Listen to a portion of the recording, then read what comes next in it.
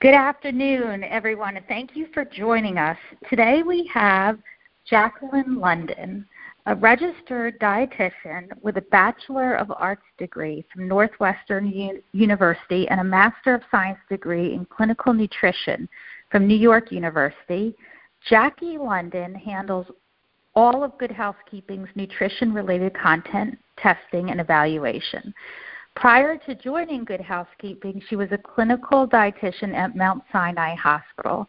In addition to reporting on nutrition news and trends, noteworthy products, myth-busting diet fads, weight loss tips, and eating advice, she oversees taste tests and reviews all food products interested in earning the Good Housekeeping seal or the Good Housekeeping Nutritionist Approved emblem. She loves establishing healthful nutritional criteria and evaluating packaged food claims, such as low sodium and high fiber, to make sure that they're legitimate. Jackie is a regular expert guest on the Dr. Oz Show and the Today Show. She is also an adjunct professor at Touro College and author of the book Dressing on the Side and Other Diet Myths Debunked. Welcome, Jackie. Thank you for having me today. I'm so excited to be here. Sure. Thank you for being here. I wanted to talk a bit about the book. So in your book, you break down 11 science-based ways to acquire a healthy lifestyle. Could you talk about these steps and also provide a basic overview of the book and your goals in writing it? Sure. So I found that in my private practice, when I was working one-on-one with patients, with clients, when I would see and hear from readers of Good Housekeeping, I would always find that the same nutrition-related questions would start without a question at all. It would actually start with a statement, which sounds a little bit like, I can't, or I should, or a combination of the two, which is I know I should, but I just can't because. And really what these are the sort of cognitive behavioral therapy term cognitive distortions. There are these ideas of how we see ourselves and how we think that certain factors, either things external from us or things within us, make it impossible for us to actually create and establish and hone in on effective behavior that really helps us uphold our own personal priorities when it comes to our own health. And a lot of it, though, I've heard a lot of CBT therapy spoken about in health and nutrition, and particularly in weight loss. And I have to say that so much of it now is different because of our different landscape. And this is what the book really addresses, is that our landscape, sure, we have tons of, perceived barriers to creating and establishing behavior change, but we also have an entire world of information democracy, which is fantastic in so many ways, but it can also be completely overwhelming and inertia-inducing to be able to have access to what we consider health or nutrition or diet information anytime, anywhere, 24 hours a day. Whether that's influencers, whether it is new research that's being published that seems to contradict something else that we previously thought of as fact, it's becoming even more overwhelming, more so than ever, to actually figure out what works and then take that information to apply to what works for us. Because the book is really strategizing the ways that we look at health and weight loss or weight management, and look at how our own kind of structure, our framework, which is our lifestyles, have caused weight gain in the first place, or caused us to feel like we're not the ones in control of our health, and to some degree be able to either drown out the information that's otherwise confused us, or to be able to use some of that information to make positive changes that really work for us. So some of the steps that I talk about in the book, each of the chapters really leads with the kind of overarching myth that I'm looking to debunk, which is which are the ones, they're really the 11 most common things that I would hear in counseling practice. Some of them came straight from emails that were from readers of Good Housekeeping. The biggest one is probably, I have no willpower. That's probably the biggest myth of all. There's other ones like grocery shopping gives me anxiety, which is sort of an expression that I would hear because there's so many confusing myths and stories that are being told to us anywhere we shop for food.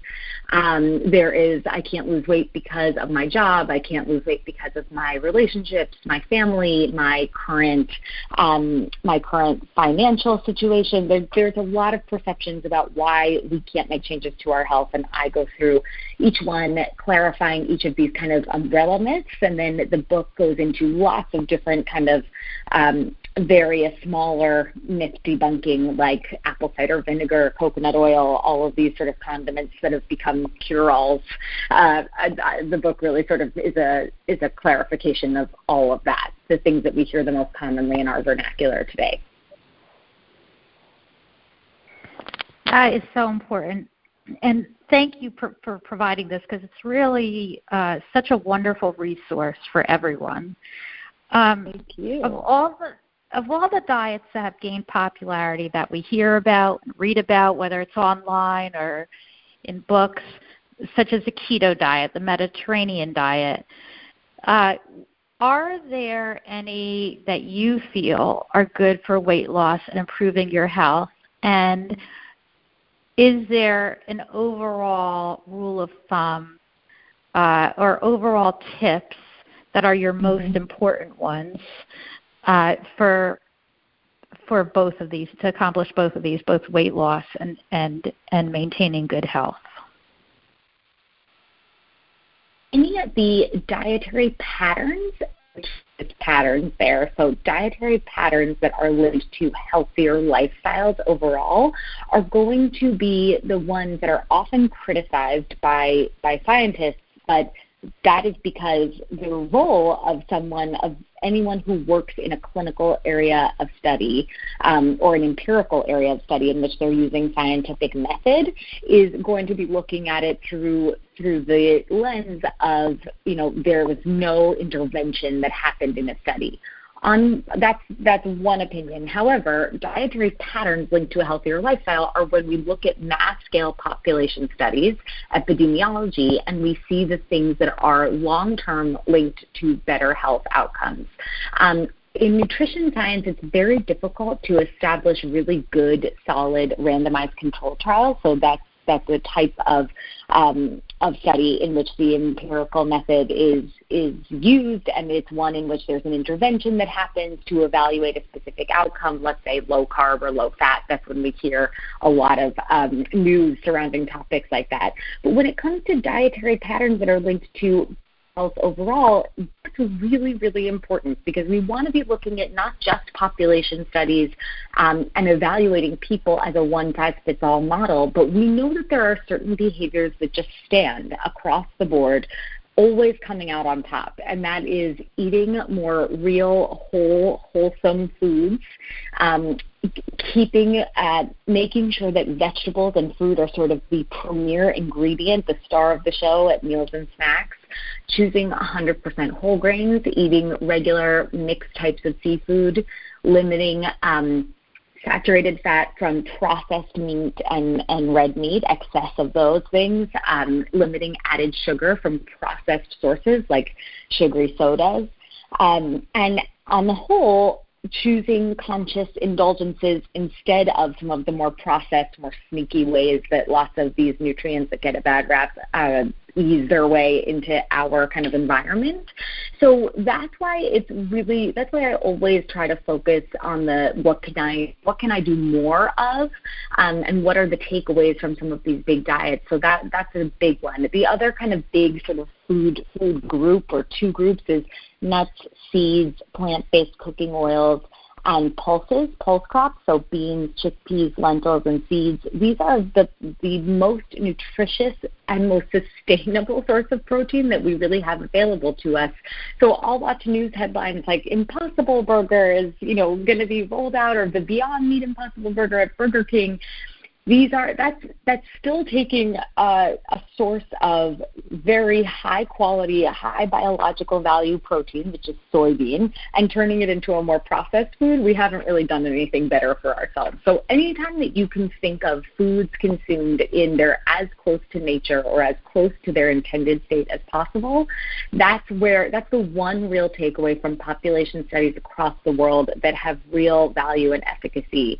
I would say, and this is really, when I say these things, I'm really speaking more to health and weight management. When it comes to weight loss, it's really about taking what you know about what works, doing your research, and then thinking about how this might work for you. Because the thing that I say overall, and I find myself saying again and again, is that any diet that seems temporary to you for weight loss is temporary. It's temporary by design. You can't expect a temporary plan to apply to the rest of your life. So if you can't see yourself making those changes or choosing those foods over and over again over the course of the next 10, 20, 30, 50, hopefully 100 years, then it's not really going to work for you, because you will inevitably then wind up back on a cycle of kind of restriction and binging, which is what tends to happen in most of the common diets that we hear about today.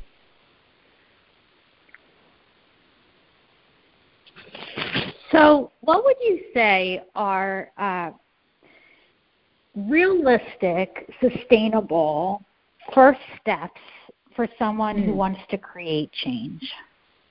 So step number one would be to use your schedule to inform your strategy for planning meals, snacks, and anything else in between. So a lot of times we hear about very common or popular plans and we think, I can do that, but then we kind of trap ourselves in some of those distortions, or like, I thought I wanted to, but I had no willpower. I thought I could, but my job is just too hard for that. So it's really about considering what your schedule is, where you're going to be when you have meals and snacks. And this is probably the most important thing that the book really teaches you overall, is that where you are when you're eating is probably the number one key factor in what matters the most overall. And it's not just because of emotional, perceptions of emotional eating or perceptions of, I was so stressed, so I just ate that. It's usually a factor of what's available to us at a given place and time.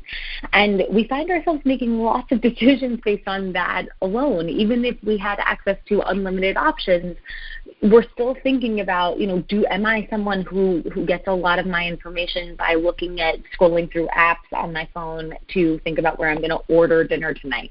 So it's really about your environment that's going to play a really big role in terms of your food decisions. And because of your environment, that's really happening around your schedule. Where do you spend most of your time? Where are you when you're eating most often? And how can you make improvements to do the sort of number two thing, which is to make produce of any and all types the star of every meal and snack. And if it can't be the star, if that feels like it's way too much, pressure, it's really about thinking, how can I add an extra vegetable, an extra serving of vegetables, an extra piece of fruit to my snacks? Can I make sure that I'm having a piece of fruit with every snack today? Can I make sure that I'm having vegetables with every single meal? Simply by taking this approach, you've automatically done two amazing things for your health. You're adding in tons of antioxidants and fiber, which is an underconsumed nutrient in our diets today, and is so, so critical for our holistic health, both for right now and for our immunity long term. And you're also doing something else, which is you're displacing the calories that would come from elsewhere, from a less nutritious source of food.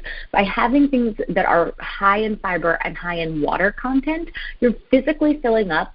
So you're not going to, that doesn't mean, especially to start, I would not recommend completely, consciously making an effortful choice to replace everything with vegetables. Of course, no extreme is good. But to anywhere that you can make this shift to add more vegetables, you're making you're displacing the items that are less nutritious. You're adding more of the good stuff, and you're going to feel fuller longer because fiber has the effect of prolonging the process of digestion and absorption that we need to really use the energy we get from food. So it's a more stable kind of rise in blood sugar and energy levels.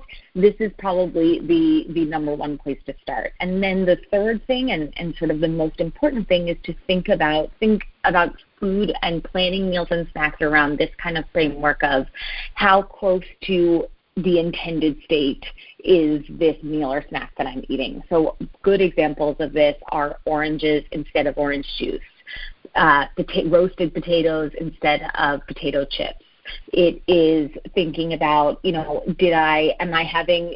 I want to have a burger for dinner, am I having the burger for dinner, or am I having this processed version of, a soy protein isolate that is filled with lots of other additives that may be high in sodium, high in saturated fat? Forget about those specific nutrients, but just, it's just that very simple framework. Is this what I'm intending to eat right now? Why am I eating this food? So just to have a sense of both taste and flavor and what you personally like to eat, with the idea of adding in more vegetables and making meals just more whole, more wholesome. That's your easiest, most sort of stress-free place to start without doing anything like counting calories or looking to take some extreme approach, because the only way that we can truly make changes to our health and to our weight permanently is to start slow and keep it as simple as possible and make seamless integrations into our lifestyle. And how much, to what degree we choose to be rigorous with that is really up to us. And these are such wonderful tips and points that you're bringing up. But I do have a question for you. So I love fruits, and I actually love vegetables too. And I think when I prefer cooked vegetables because I think the sweetness comes out of them. But personally, I have an issue that I think other people have, and that is at times of the day, I crave chocolate. Great. And how do we stop our addiction to sugar and chocolate, and what could we substitute? Or how do you just break that habit?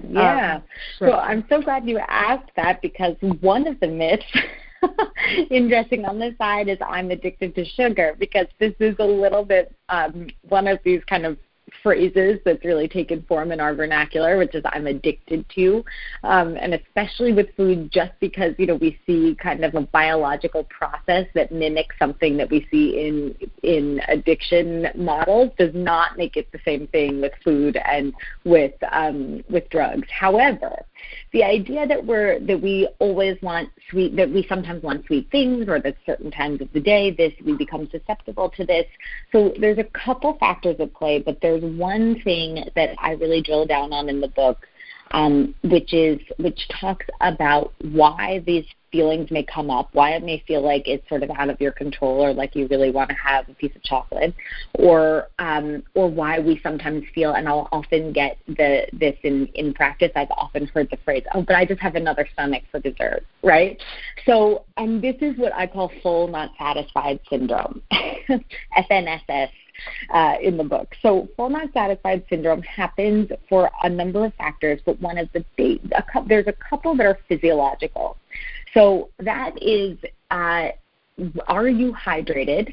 And how many unsweetened beverages or how much liquid have you physically had today? So often I'll see people who are subclinically dehydrated, meaning that there's not really a biochemical change. There's nothing that would be an identifiable nutrition-focused physical assessment factor that's at play. It's just that it's just not getting enough water throughout the day can make you feel like you have a bottomless pit of a stomach. So it's really being conscious that you're having unsweetened beverages. At least I usually say to people who are saying, oh, I just don't like water, or I don't really find myself drinking that much throughout the day, is to start the day with 16 ounces. So that's one easy, simple way to kind of offset some of that physiology that gets in the way. The other factor, too, is that, and this plays really more directly into full not satisfied syndrome, is did you have breakfast today? Was it big enough? And if not, have you had regular meals and snacks that have been a combination of protein, healthy fat, and fiber? And the reason why I say this is because across the literature, we find that these nutrients are really what promote satiety for longer periods.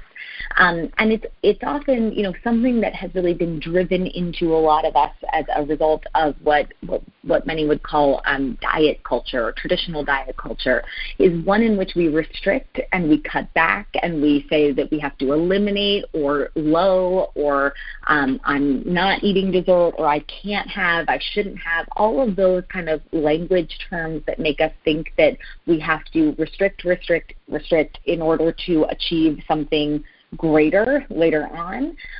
This pattern of restriction is really what causes us to kind of limit ourselves at meal times or snack times, and often causes us to skip meals entirely or skip a component of a meal entirely. So having meals that are meals and snacks that are a satisfying combo of fiber as well as protein and fat are going to help us feel more satisfied, not just full throughout the day. So I always tell clients and patients eating every 3 to 4 hours is the most important kind of schedule-related change or shift that I would want someone to make at the outset.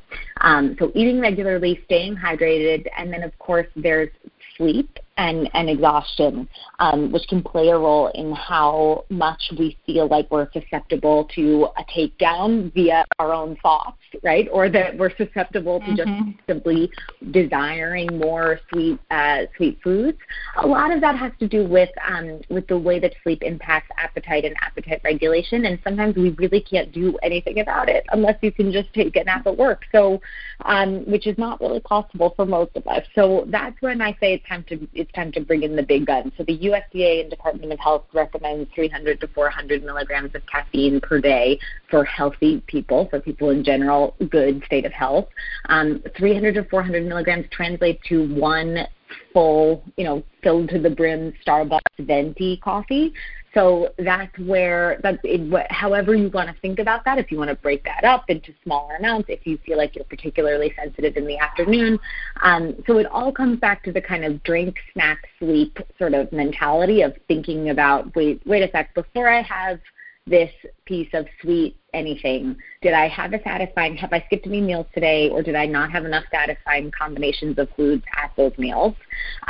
Did I drink appropriately? Have I hydrated? And did I sleep last night? And using those kind of questions to inform how you'll proceed next and what you might want to do next.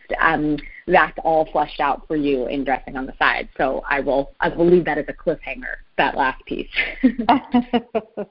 That's great. Last question.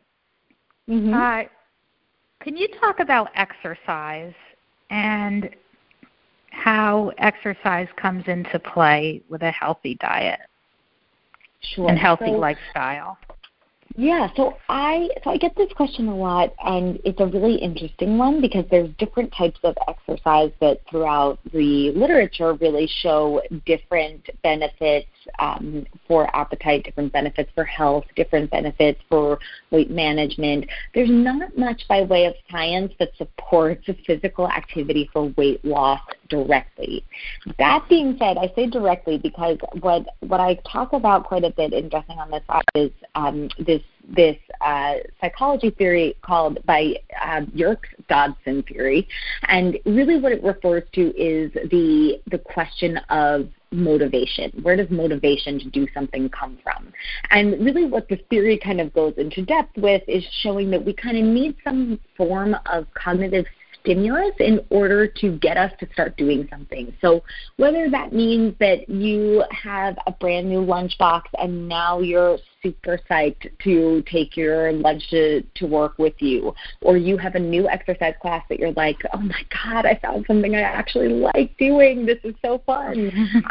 Anything that makes you want to come back or keep doing it, that is the best type of physical activity for you, because ultimately physical activity can play varying degrees of of impact in whether or not you're able to lose weight, but where we know, and it really turns out to be not very much, which is sort of unfortunate, particularly cardio exercise. Sometimes it's not doing quite as much as we want it to do. But when you think about how the overall lifestyle of someone who is able to be physically active regularly can be improved and can make better, more healthful choices as part of a cascade effect of just getting started on something simply because you like doing it. I wouldn't want someone to not start moving because they thought it wasn't going to help them lose weight. There's plenty of benefits that then turn into being habits that are more helpful for weight and weight management over time. So anytime that you can find ways to move more in your current lifestyle, do that in ways that actually are fun, enjoyable, or simply just a rethought or reframed mode of transportation for you. That's where I would say you will find yourself making better choices overall, and you will find yourself making movement a more naturally integrated part of your current lifestyle, which again is, back to the old kind of refrain. If it works for you in ways that can help improve and sustain your current way of life, that's really the sweet spot that will inevitably work for you long term. Thank you so much. So the book is called Dressing on the Side and Other Diet Myths Debunked, 11 Science-Based Ways to Eat More, Stress Less, and Feel Great About Your Body. We'll have links to some of the many sites where it's available, Amazon, Barnes & Noble, most places where books are sold. And Jackie, thanks so much for taking the time to be with us today. Thank you so much. I so appreciate it. This was great. And thank you for everyone who took the time to listen. I hope this podcast helped touch your life. Thank you. Have a great day.